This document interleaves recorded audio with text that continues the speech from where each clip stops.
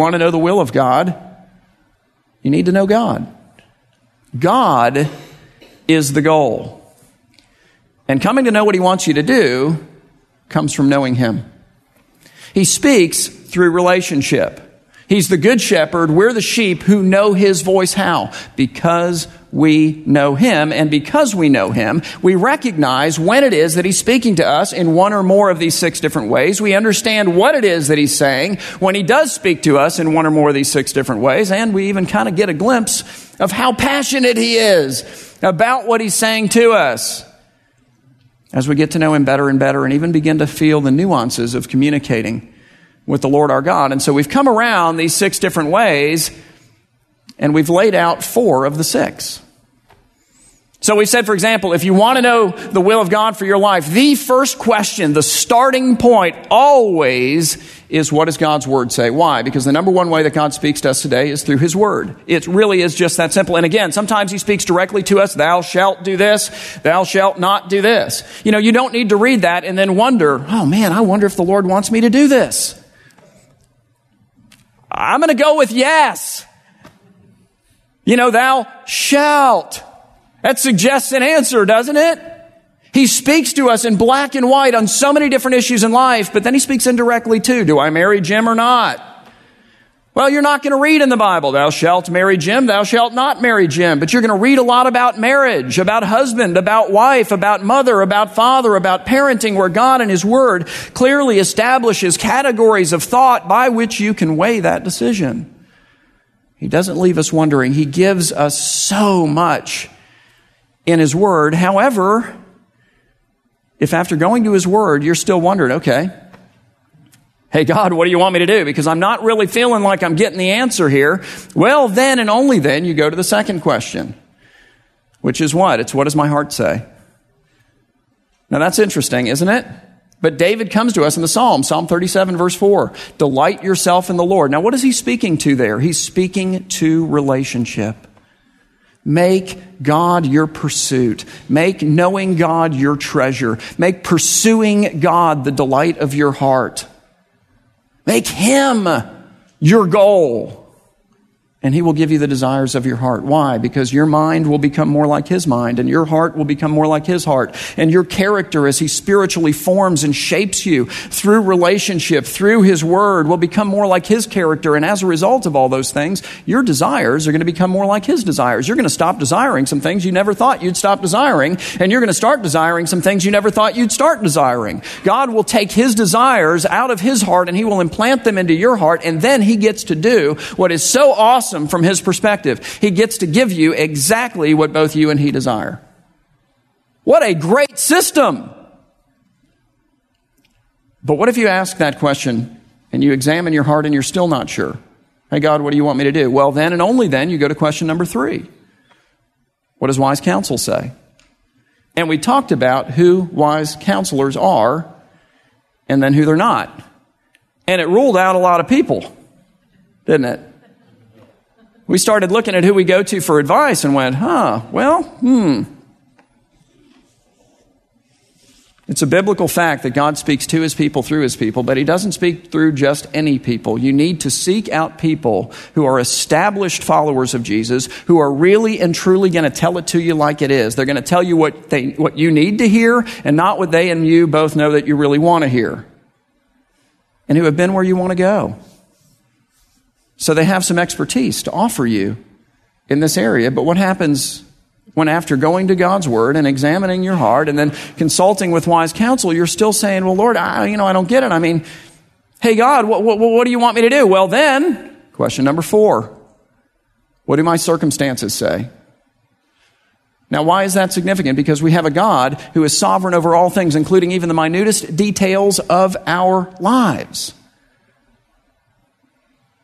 And sometimes in those circumstances, we can begin to discern patterns. They suggest an answer to the question. In fact, sometimes they do more than suggest the answer. Sometimes they stand up with a billboard and go, hey, are you kidding me? Look at how God has worked in your life. It's so obvious that you're supposed to do this or not this. But what if after all of that, you're still wondering? Well, that's where we left off, and it's where we're going to pick up today. If after asking, what does God's word say, you don't know, and then what does my heart say, you still don't know, and then what does wise counsel say, and now you're still confused, and you've looked at your circumstances and you're going, could be this, what do you do? Then and only then do you get to question number 5. Hear the number. It's the 5th question. You never reach it if it's already answered before you get there. And question number 5 is, what does my own good sense say? Now, why is that significant? Because here's the thing. God has given each one of us a brain. He has made us all intelligent creatures. And He's given us all a lifetime full of sovereignly ordained lessons and experiences. And when He fails to speak to us through one of these other ways that I've already enumerated, well, then He expects for us to use them. So if after going to God's Word and examining your heart and consulting with wise counsel and surveying your circumstances, you're still wondering what it is that you're supposed to do, then ask yourself, what does my own good sense say? Because God sometimes uses our own good sense to tell us or to let us figure out what it is that He would have us to do next. Lots of biblical examples of this. You think, for example, of the book of Ezra, and if you know the story, God has so uniquely ordained the circumstances. It's so clear that He's at work. He allows His people to return from captivity to rebuild the temple, and He gives them a great deal of wealth to do it. They have all this silver and gold. They have a capital stewardship campaign. They set a number for the rebuilding of the temple, and they way exceed it. How often does that happen? So they're really excited, but that creates an issue. It creates a question. Hey, God, what do you want us to do with the excess? Because we've got this delta here in our fundraising. Now what? And what is the word of the Lord through the mouth of this king whose heart He is so clearly directing all the way through the story? The king says this in Ezra 7, verse 18. He says, whatever seems good to you. Do you hear that? Whatever seems good to you and your brothers to do with the rest of the silver and gold, you may do according to the will of your God. What he's saying is, if after going to God's word, if after examining your heart, if after consulting with wise counsel, if after surveying your circumstances, you still don't know what to do, then use your own good sense. God has given you a good brain and all kinds of lessons and experiences. And if He hasn't otherwise directed you, well, then He expects you to use them.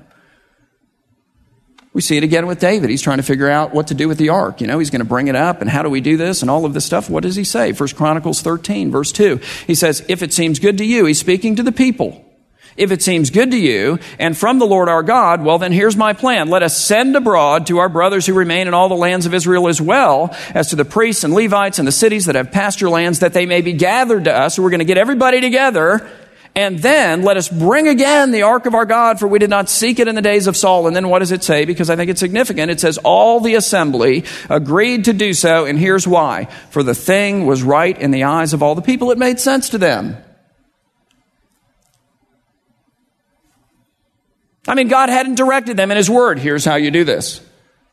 He hadn't said through their hearts, here's how you do this. He hadn't said through wise counsel, it made sense to them.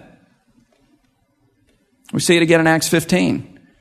The apostles and elders gather together to decide an issue that threatens to divide the church. So they hold a council in Jerusalem.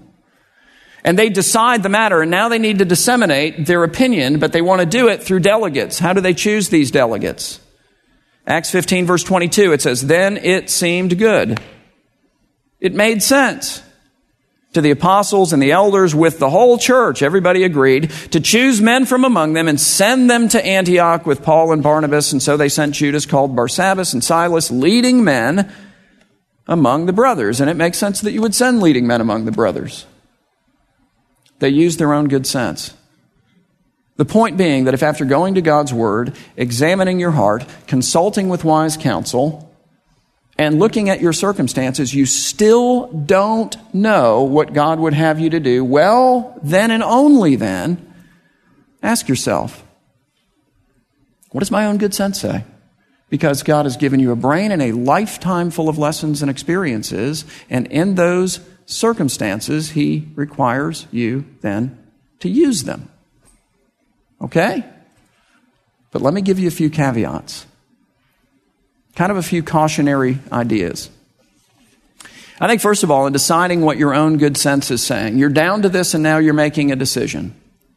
You need to be sure that your decision is consistent with who you are, with who God has made you to be, and also with who you're not. You know, one of the great axioms of wisdom, and I quote this all the time, it comes out of the pagan world. Hope that doesn't freak you out. I think that it's very much consistent with biblical wisdom. It's the inscription at the Oracle of Delphi, and it simply says, know thyself. Know thyself. Now work that through. Know who you are, and conversely, and just as importantly, know who you're not.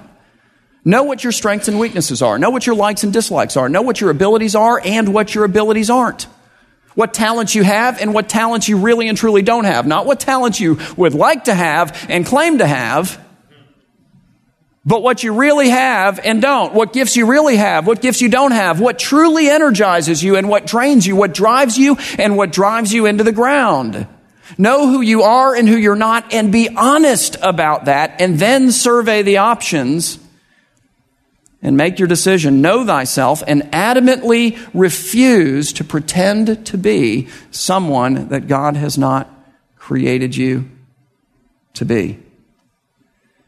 We had an awesome staff member here for a number of years, and he came to us out of college, and he got married, and he came with his wife, and she was, equally great and still is. And he came into our student ministries, and he took over our student ministries, and he built a great student ministry. But when he came to us, he originally came to us with the idea that he wanted someday to be a senior pastor of a church. And this is a guy, by the way, who is really good at a lot of things. And that can make life confusing. I don't struggle with that. I'm modestly good at very few things. And you know what? I embrace that. I'll tell you what I don't do. I don't waste any time trying to get good at things that God has not made me good at. None. Zero. I find other people who are good at that. That's their sweet spot in life. I surround myself with them, and they do it so much better than me. God has made me modestly good at only about two things, and I pour all of my energy and effort into being the very best I can be at what He's created me to be best at. Well, this guy was good at everything. And he came with the idea of becoming a senior pastor. And I watched him grow and develop and do this amazing job over the course of about 4 or 5 years. And finally, I sat down with him one day and I said, I don't want you to take this the wrong way. I know that you want to be the senior pastor of a church someday. I think you'll be great at it if that's the way you go. I'm just not sure it's you. And let me explain. I said, as I've watched you develop, and I've come to see what you're very best at, and not just what you're very best at, but what you're really passionate about, what really turns your crank, what your sweet spot in life is, what energizes you no matter how difficult it is versus what drains you no matter how easy it might be. I'm here to tell you, if you become the senior pastor of a church, you're going to spend 95% of your time doing what drives you into the ground, and 5% maybe doing what drives you. And I think you should be the executive pastor of a church. And he kind of took that really well. And, a couple months later, he came back and said, boy, been thinking about that. And maybe you're right. And a while after that, he then ultimately became our executive pastor, did a terrific job. Now he's the executive pastor somewhere else. And what role do you think he will be happiest in? It's the sweet spot, isn't it? And more importantly than that, where will he be most effective for the kingdom of God? It's in doing what God has made him to do, and he has the wisdom to embrace that. Not to try to be somebody God hasn't made him to be, but to be the person God has made him to be. And wow, what a difference he is making and will make over the course of his life for God's kingdom. It's awesome. So in deciding what your own good sense is saying, be sure that your decision is consistent with who you are. And then secondly, don't forget that this is question number 5. It's not question number 1, 2, 3, or 4, and that is absolutely enormous. The problem, generally speaking, is not that we don't ask ourselves what makes sense to us. The problem, generally speaking, is that is the only question that we ask. That for us becomes question 1, and then question 2, and then question 3, and then question 4, and then question 5. And as a result of that, our lives don't look any different from the lives of anyone else, and why should they? We make our decisions the same way everyone else does. And shame on us for that. We are not called to live our lives based upon what makes sense to us. We are called to live our lives by faith. And we only are to ask this question of what makes good sense to me if God has failed to otherwise direct us through His Word, through our hearts, through wise counsel, or through our circumstances? It's number 5. Most of the time we don't even reach this question, but the gravitational pull of each one of our self-interested hearts is to elevate it way above where it really ought to be. So when it comes to discerning the will of God, first question, what does God's Word say? Then and only if you don't get the answer there, what does my heart say? Okay, still confused? Go to question 3. What does wise counsel say? If you're still not sure, what do my circumstances say? Then if all else fails, what makes good sense to me? Which leaves only one last question, which I was very much tempted to leave out. Number 6, has God spoken to me directly about this? And just to be clear, what I mean by directly is directly. Our God is a supernatural God, and there are many examples, both in the Bible and history, of Him breaking miraculously into the lives of people and speaking directly to them. It is incredibly rare that occurs. I suspect that it is far more rare than most of us think, and than many people claim. But if we're talking about the way that God speaks, I want to at least acknowledge that might be one of them. But what I give with the one hand, I'm going to quickly take away with the other, because listen to this. When you go to the New Testament, you do not find any examples of anyone crying out to God where they lay an issue on the table and they say, Lord, I want to know what you want me to do with this. What is the answer to this particular question? And then of God breaking miraculously into their lives and answering that question. There are many examples of Him speaking directly to people through visions and all that kind of stuff, but under very different circumstances. So, has God spoken to me directly about this? Well, A, I'm not sure that He ever will. And B, just as a cautionary statement, if He does, you can rest assured that you'll know that it's Him, you'll know what He said, and He will not add to anything that He has said in this book called the Bible, and neither will He contradict it. I think the reality is that if you're trying to discern God's will, biblically speaking, you need to work through those first 5 questions. What does the Word say? Okay, then what does my heart say? All right, still not clear. What does wise counsel say? Still a little confused. What do my circumstances say? All right, all else has failed. And only if all else has failed. Well, then what does my own good sense say? Because God has given me a brain as well as you, and all kinds of lessons and experiences. And if He fails to direct otherwise, then and only then are we to employ them to figure out what He would have us to do next. I'll give you an example. A couple of years ago, it occurred to me that even though we have literally sent out probably hundreds of people from this church on short-term missions trips, I've personally never been on one, and I've personally never been on one for one very simple reason. I'm too busy. Seriously, that was it. My schedule does not permit it, so I really had no thought of ever doing it. My job is send you on trips. It's not go on trips. Made no sense to me. Not that that's actually relevant, being question number 5 and all.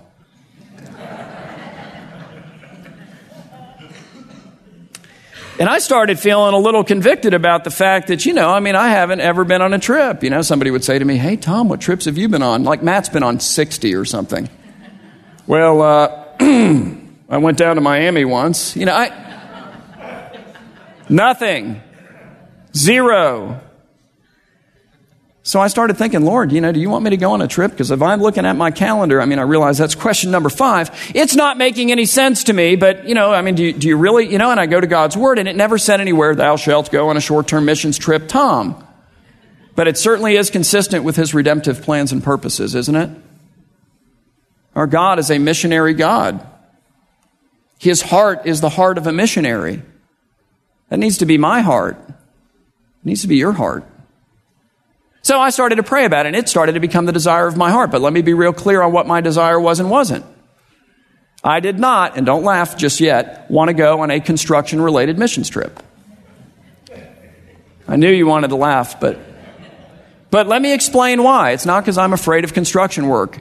I am the son of a developer. I did construction every summer, every winter, and every spring, all the way through high school and college. I have worked more construction work as a laborer on a construction site than most of you added together. Seriously. And there's dignity to that work. It's not beneath me to do it. It's not the point. And it's not because I don't believe in those trips. Person after person after person after person here today would stand up and say that was the single greatest experience of their life. Here's why my heart was to do something else. It's because I recognize that I have been given amazing educational opportunity and advantages here as a pastor in the United States and even in particular than so many of my brothers and sisters who are way out on the mission field, front line of civilization type stuff, ever have had or ever will have. So I wanted to do something that I could uniquely do. I wanted to go find a group of these pastors and give them just some small bit of the blessing that I've been given. Do a teaching trip is the idea. But, how do you find that? And by the way, it doesn't work with my schedule, so I didn't give it a lot of thought because I'm thinking question number 5 is question number 1, apparently. So fast forward a couple of months. I haven't thought a lot about it, but that is the desire. That's sort of the unique idea that I've got. I have no idea. I've done nothing with it. I've said nothing to anyone about it. I haven't even mentioned it to my wife because it's crazy. I go to the graduation at Knox Theological Seminary where I serve on the board of directors. And I went to help confer a doctoral degree on Dr. John Sorensen, who's a friend of mine. And he's also the president of Evangelism Explosion. So after the graduation ceremony and the reception, he comes over to me and we're talking and he says, we have this new educational program that we're now starting with our international field workers, which, by the way, Tom, are mostly pastors way out in the middle of nowhere. And what we're going to do is we're going to begin to bring them in and we'll do like a week of training and then we're going to offer to them a second week if they'll be willing to stay. And we want to bring in people who will train them in theology. Would that be something you might be interested in? And I thought, wow, that's pretty cool. And then he said, we're thinking about sending you to Malawi. And he mentioned the word staying in a hut.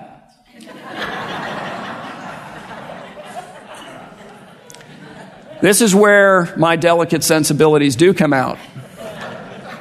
He said hut, and then he kept speaking, and all I could think about is hearing mosquitoes buzzing. Do they have toilet paper? I've got all these thoughts. Camping is the Holiday Inn for me, folks. And so, notwithstanding the hut thing, and I'm developing a rash just thinking about it, I said, if you're serious, I would very seriously consider it. And then I didn't hear anything from him, which was good for me because question number 5 is telling me it makes no sense. Then I read a book called Radical by David Platt. We had all our new officers read it. We had our staff read it.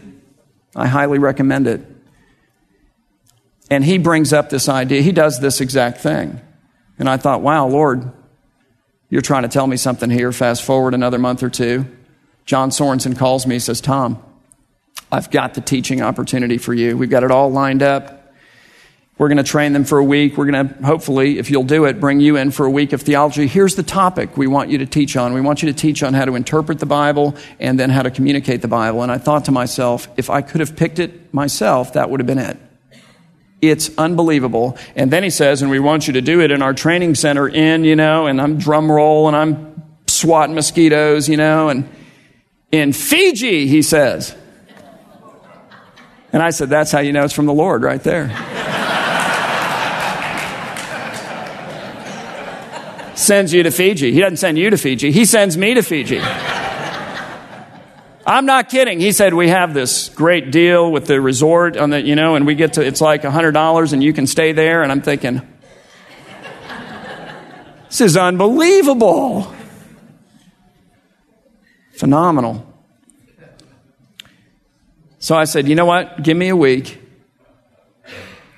and let me pray about it and think about it. Usually, by the way, in the Christian community, when you go to somebody and say, will you do something? And they said, I'm going to pray about it. I just write that down as a no. I start thinking about who else is coming because that's code for no. But I really did pray about it. And I'm looking at my schedule and thinking, this is nuts. They want me to go in February. I'm already going to Israel and Egypt in November. So now I'm going to miss 2 weeks there. I'm going to miss 2 weeks here. I've got the holidays. I have crazy schedule already. It's just not making any sense to me at all. But again, that's the wrong question, isn't it? So I go to my accountability group that I meet with roughly once a month, 3 of our elders, and I explain to them what I just explained to you. And then I start pulling out my schedule and kind of poo-pooing the whole idea. And they're like, what are you, crazy? I mean, of course, this is a total no-brainer. You have to go do this. You should bring it up to the session. I said, oh, no, bad idea. No, let's not do that. So I don't put it on the agenda. So one of them brings it up, sneaks it in. Hey, Tom, why don't you tell us the session about your Fiji opportunity? I thought, oh, man. Motion to send Tom to Fiji and pay for the ticket. Second, any discussion? I've got. All in favor? Aye. Any opposed? No. Motion unanimously carries. This guy looks at me and goes, guess you're going to Fiji. And I did, but now think about that calling for a minute. It's consistent with God's word, is it not? It's the desire of my heart. Perfectly matched, really. I should have stopped there, but I'm confusing it with question 5, aren't I? A question I shouldn't even get to. Wise counsel says, come on, are you kidding? How long do we have to spend on this topic? The whole session says, let's just vote on this and move on. What about the circumstances? I mean, the Lord was really gracious to me. Wasn't he even condescended to accommodate my delicate sensibilities? It's ridiculous the way this thing worked out. It's amazing. And no, God did not speak to me directly about it, but I'm not sure that that's the way he operates on issues like this. I don't sit around waiting for him to do that. I don't think you ought to either. I don't expect him to do that. I don't think you ought to either. It's very rare. Very. And truthfully, with all that he did say, I really wasn't unclear on what he wanted me to do. So last month I went to Fiji. Somehow, during the Christmas season and all that stuff, I put 30 hours of training material together. And I went and met with like 40 different field workers for Evangelism Explosion, the overwhelming majority of them pastors, all of them teachers and leaders in their communities, many of them leading in communities and villages on the outskirts of civilization, some not. A lot of them don't have, electricity. The one guy didn't even have running water in his house. He would get water in a 40-gallon jug and drag it on a rubber tire behind an ox back to his house. That's the water for the day. What a beautiful guy he is. Amazing, godly, beautiful people. I wish I could have brought them all here today so you could meet them. Sold out to Christ. I think I learned more from them than they learned from me. And God was clearly in it. I mean, he blessed the week. When we finished the whole teaching piece, the guy who had organized everything said, I want to just take a little bit of time here. And he said, if anybody wants to talk about what this week of training has meant to you, that would be great. And person after person got up, and some of them just literally wept. That a church in Fort Lauderdale would care enough about guys who have not been to Bible school, and many of them not to high school even. They're very bright, but they haven't had the advantages that I have. Most of them have no library. Most of them don't even have the study Bible that we sell here on Sundays. Right now, I'm trying to figure out how much it would cost to ship every single one of them one of those Bibles, because they all speak English. It was overwhelming. I didn't have a category for it. When we got to the end, they all laid hands on me and on the guy, Dr. Woody Lahara from Evangelism Explosion, who runs the whole program, and they prayed God's blessing on us and gave me a stack of letters that are like treasure to me. And they're sitting on my desk. What would I have missed if the only question I gave any attention to at all was what makes good sense to me? What have I missed in the overwhelming number of times that the only question that I've asked is what makes good sense to me? And what are you missing? We are not called to live our lives based on what makes good sense to us. Abraham, take your son, your only son Isaac, whom you love, to the region of Moriah and sacrifice him. Does that make good sense? But he heard the voice of the Lord. He never reached question number 5. Hey, Joshua, you're going up against Jericho. You're a brand new leader. It's a fortress city. I have a great battle plan for you. Just walk around it with everybody once a day for 6 days. On the seventh day, walk around it 7 times, blow the horns, have everybody shout. That's the whole battle plan right there. Does that make sense? But he heard the voice of the Lord. He never reached question 5. Gideon goes up against the Midianites, the Amalekites, and then it says, and all of the enemies of Israel from the east. With 22,000 soldiers, you're like, wow, that's a lot. No, he's probably outnumbered 10-1. God comes to him and says, I think I have a problem with your army. And Gideon's like, yeah, no, we don't have enough guys. He's like, no, you have too many. He reduces him down to 300. 300. There is no way you can look at that and make sense of it. And he delivers Israel with 300 soldiers. Because he heard the voice of the Lord, he never reached question number 5. What is God saying to you that maybe makes no sense, but he's not stuttering?